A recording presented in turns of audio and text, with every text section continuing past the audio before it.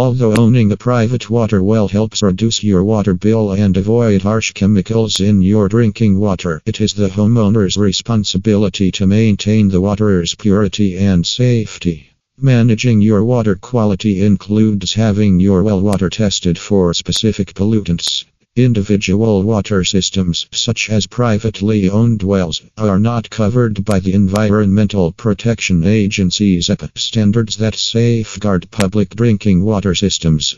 Instead, it's your responsibility if you have a private water well to ensure your water is safe to consume.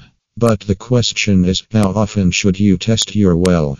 This post will cover best practices and pointers for keeping your well water safe to drink. Testing your private water well. The health department suggests testing your private well at least once a year for coliform bacteria and nitrate contaminants by water well drilling specialists in Yerington, Nevada. Even 1 glass of water tainted with these 2 toxins is detrimental to health. So why test only once a year?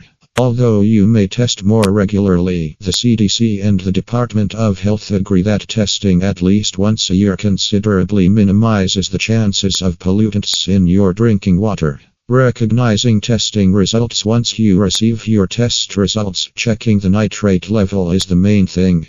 If your water contains slightly increased amounts of nitrate, experts recommend testing it again in 6 months. Since nitrate levels change with time, resampling the water guarantees that the contaminants do not increase. Stop drinking the water immediately if the nitrate level exceeds 10 milligrams per liter.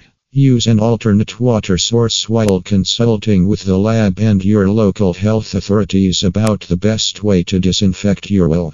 Well water decontamination accredited laboratories assess the appropriate solutions, such as retesting your water, disinfecting your well, or considering the efficacy of your well. When should you have your well water tested? It is entirely up to you when you test your well water. However, experts often advise testing in the spring. During the rainiest months, rain runoff can transport pollutants from the surface into your well, notably if your well has any leaks, fractures, or other damage. On the contrary, your well water may test safe for contaminants in the dry or cold winter months when the earth is frozen. The weather and lack of excess runoff conceal the underlying damage that becomes visible during the wetter, rainier months. It depends on you whether you test in the spring or any other season. The most crucial thing is to have your water checked annually.